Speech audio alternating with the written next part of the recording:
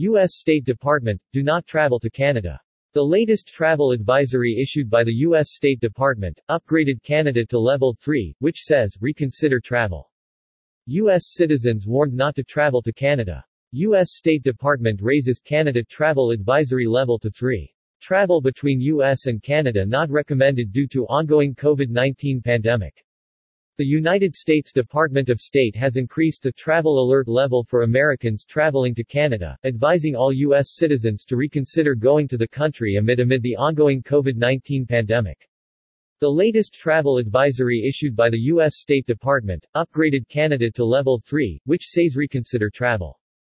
The U.S. State Department issued a statement saying that it had recategorized travel advisories from Level 2, exercise increased caution, to Level 3, reconsider travel, on the advice of the CDC, due to a high level of COVID-19 in Canada.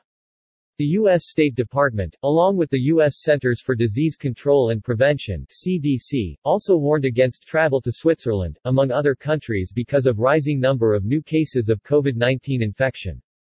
In the past 7 days, over 21,000 new COVID-19 cases have been reported in Canada.